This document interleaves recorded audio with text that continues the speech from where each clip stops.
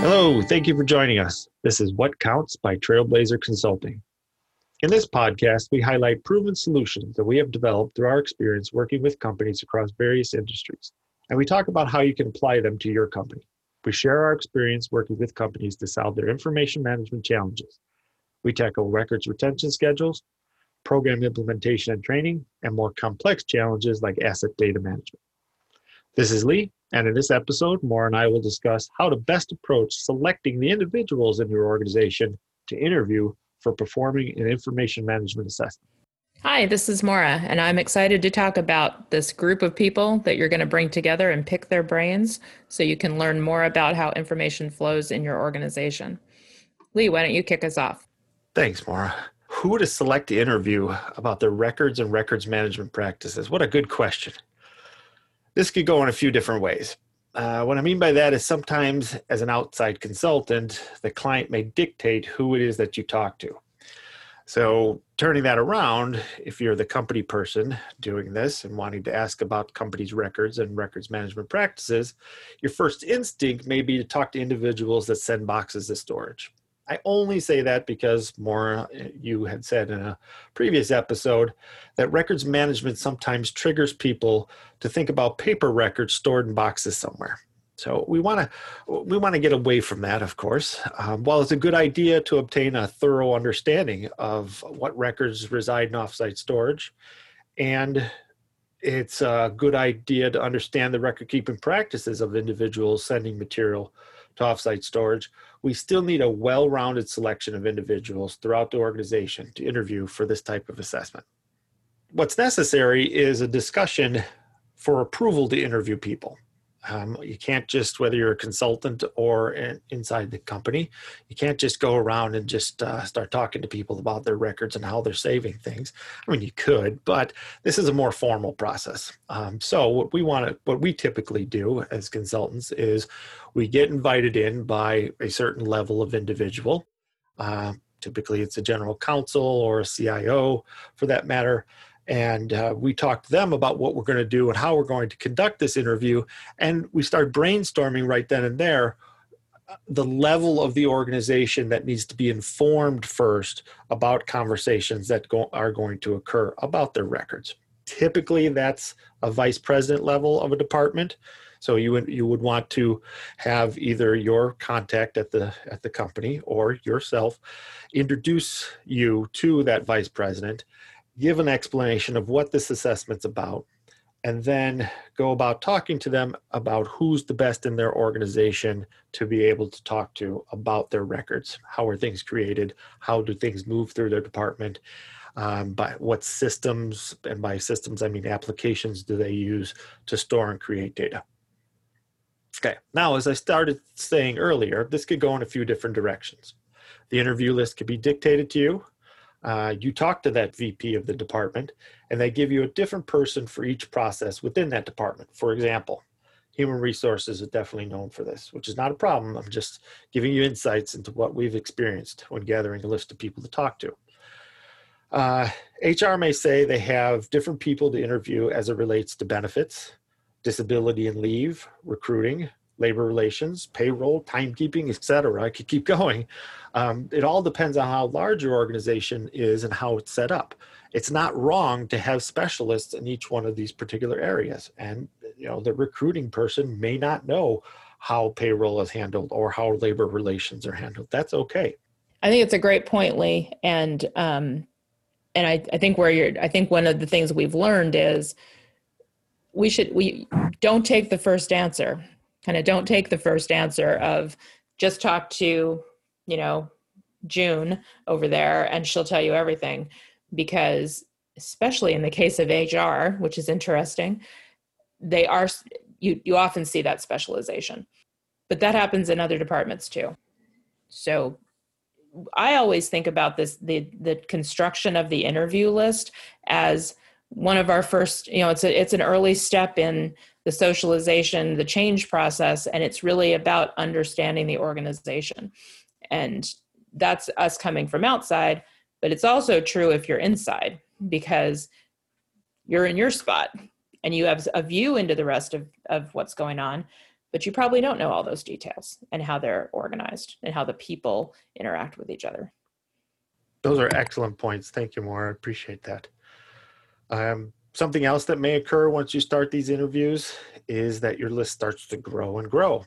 That's okay. I say may occur, but for the most part, it's going to happen.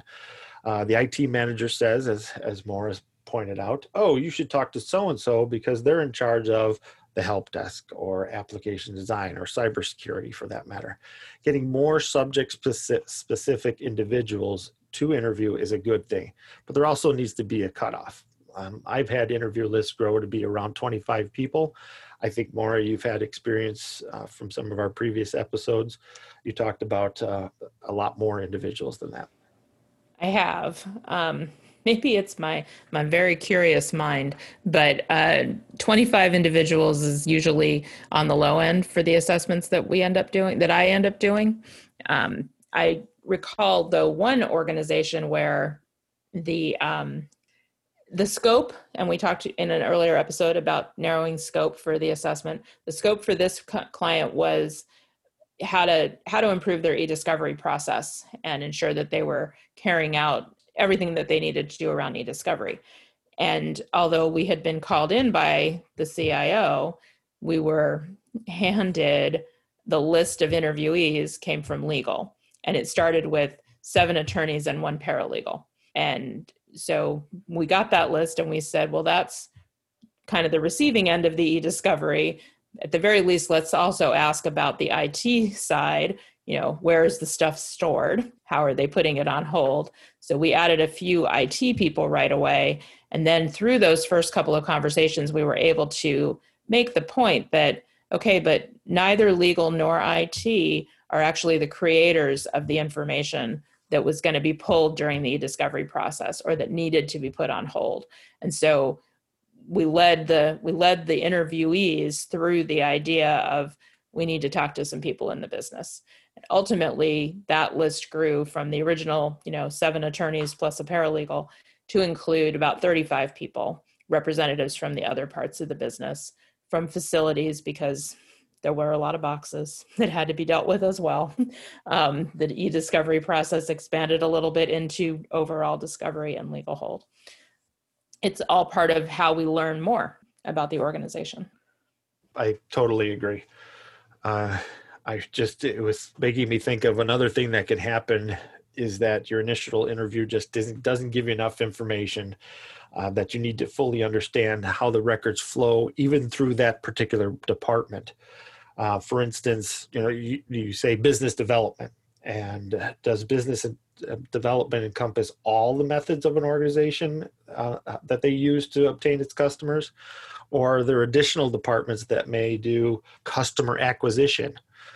Is that really different than business development, or is that contained under business development? Subscription development, or even wholesale origination. These are different departments that we've run into, but they really do kind of fit under the business development, high level area. And so what we want to do is we want to understand, how do the records get created? That's the most important piece. Can we get all of the components of a particular function to be able to understand what are those records? What do they create?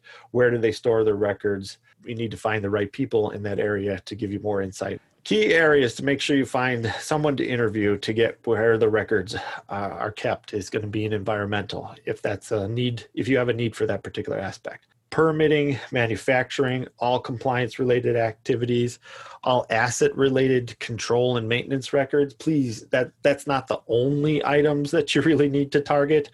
As I mentioned, HR is extremely important. Business development is extremely important. I'm merely suggesting some of these other ones because they're important records and they're sometimes overlooked.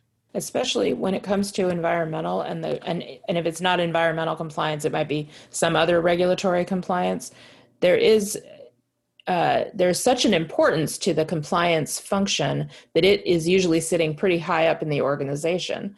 And yet that compliance function depends completely on operational day-to-day activities and the documentation and data that the lines of business are producing in order to run the company do the activities, and also in the process of doing that, demonstrating that they are complying with whatever regulations or laws they need to comply with.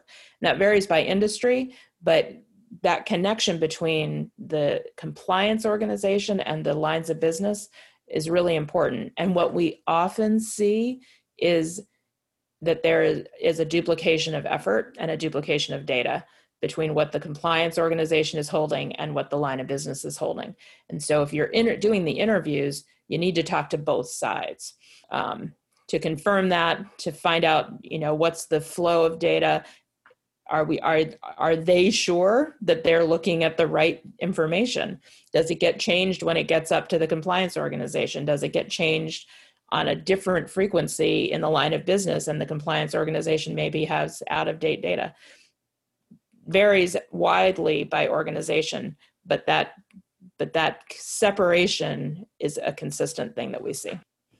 Yeah, that's a great point. There's no way that there's one person in an organization that knows all of those components, right? So don't just take one person's word for it who's been there for 20 plus years and says, I know everything. I know how it's going to go. I know where all the records are. You really need to be able to talk to more people. I would definitely err on the side of caution. Still try to talk to somebody in at least every major department of your organization. And each one of those departments still have separate processes within it that you're going to want to talk to as well. Another thing to mention, I reiterate, because we did touch upon this in some of the other episodes, is there is a strategy to scheduling that is very important. And I think we'll cover that in another episode, because there's so much information that's related to it. It seems simple, but it's really not. So I know this was really quick, but I think we covered a lot of good stuff. If you have any questions, please send us an email at info@trailblazer.us.com. That's info@trailblazer.us.com. Thank you for listening, and please tune in to our next episode, like I just said, where we'll talk about the key strategic importance and mundane mechanics of setting a schedule for these interviews. Thank you.